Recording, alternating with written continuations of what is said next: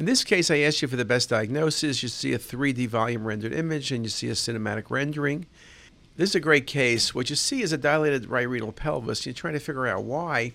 Then you see that the patient has two right renal arteries, and the lower pole renal arteries are crossing vessel right at the UPJ obstruction. There's a classic UPJ obstruction. You can have UPJ obstructions for a number of reasons, but one of the ones that's easily fixable is crossing vessel.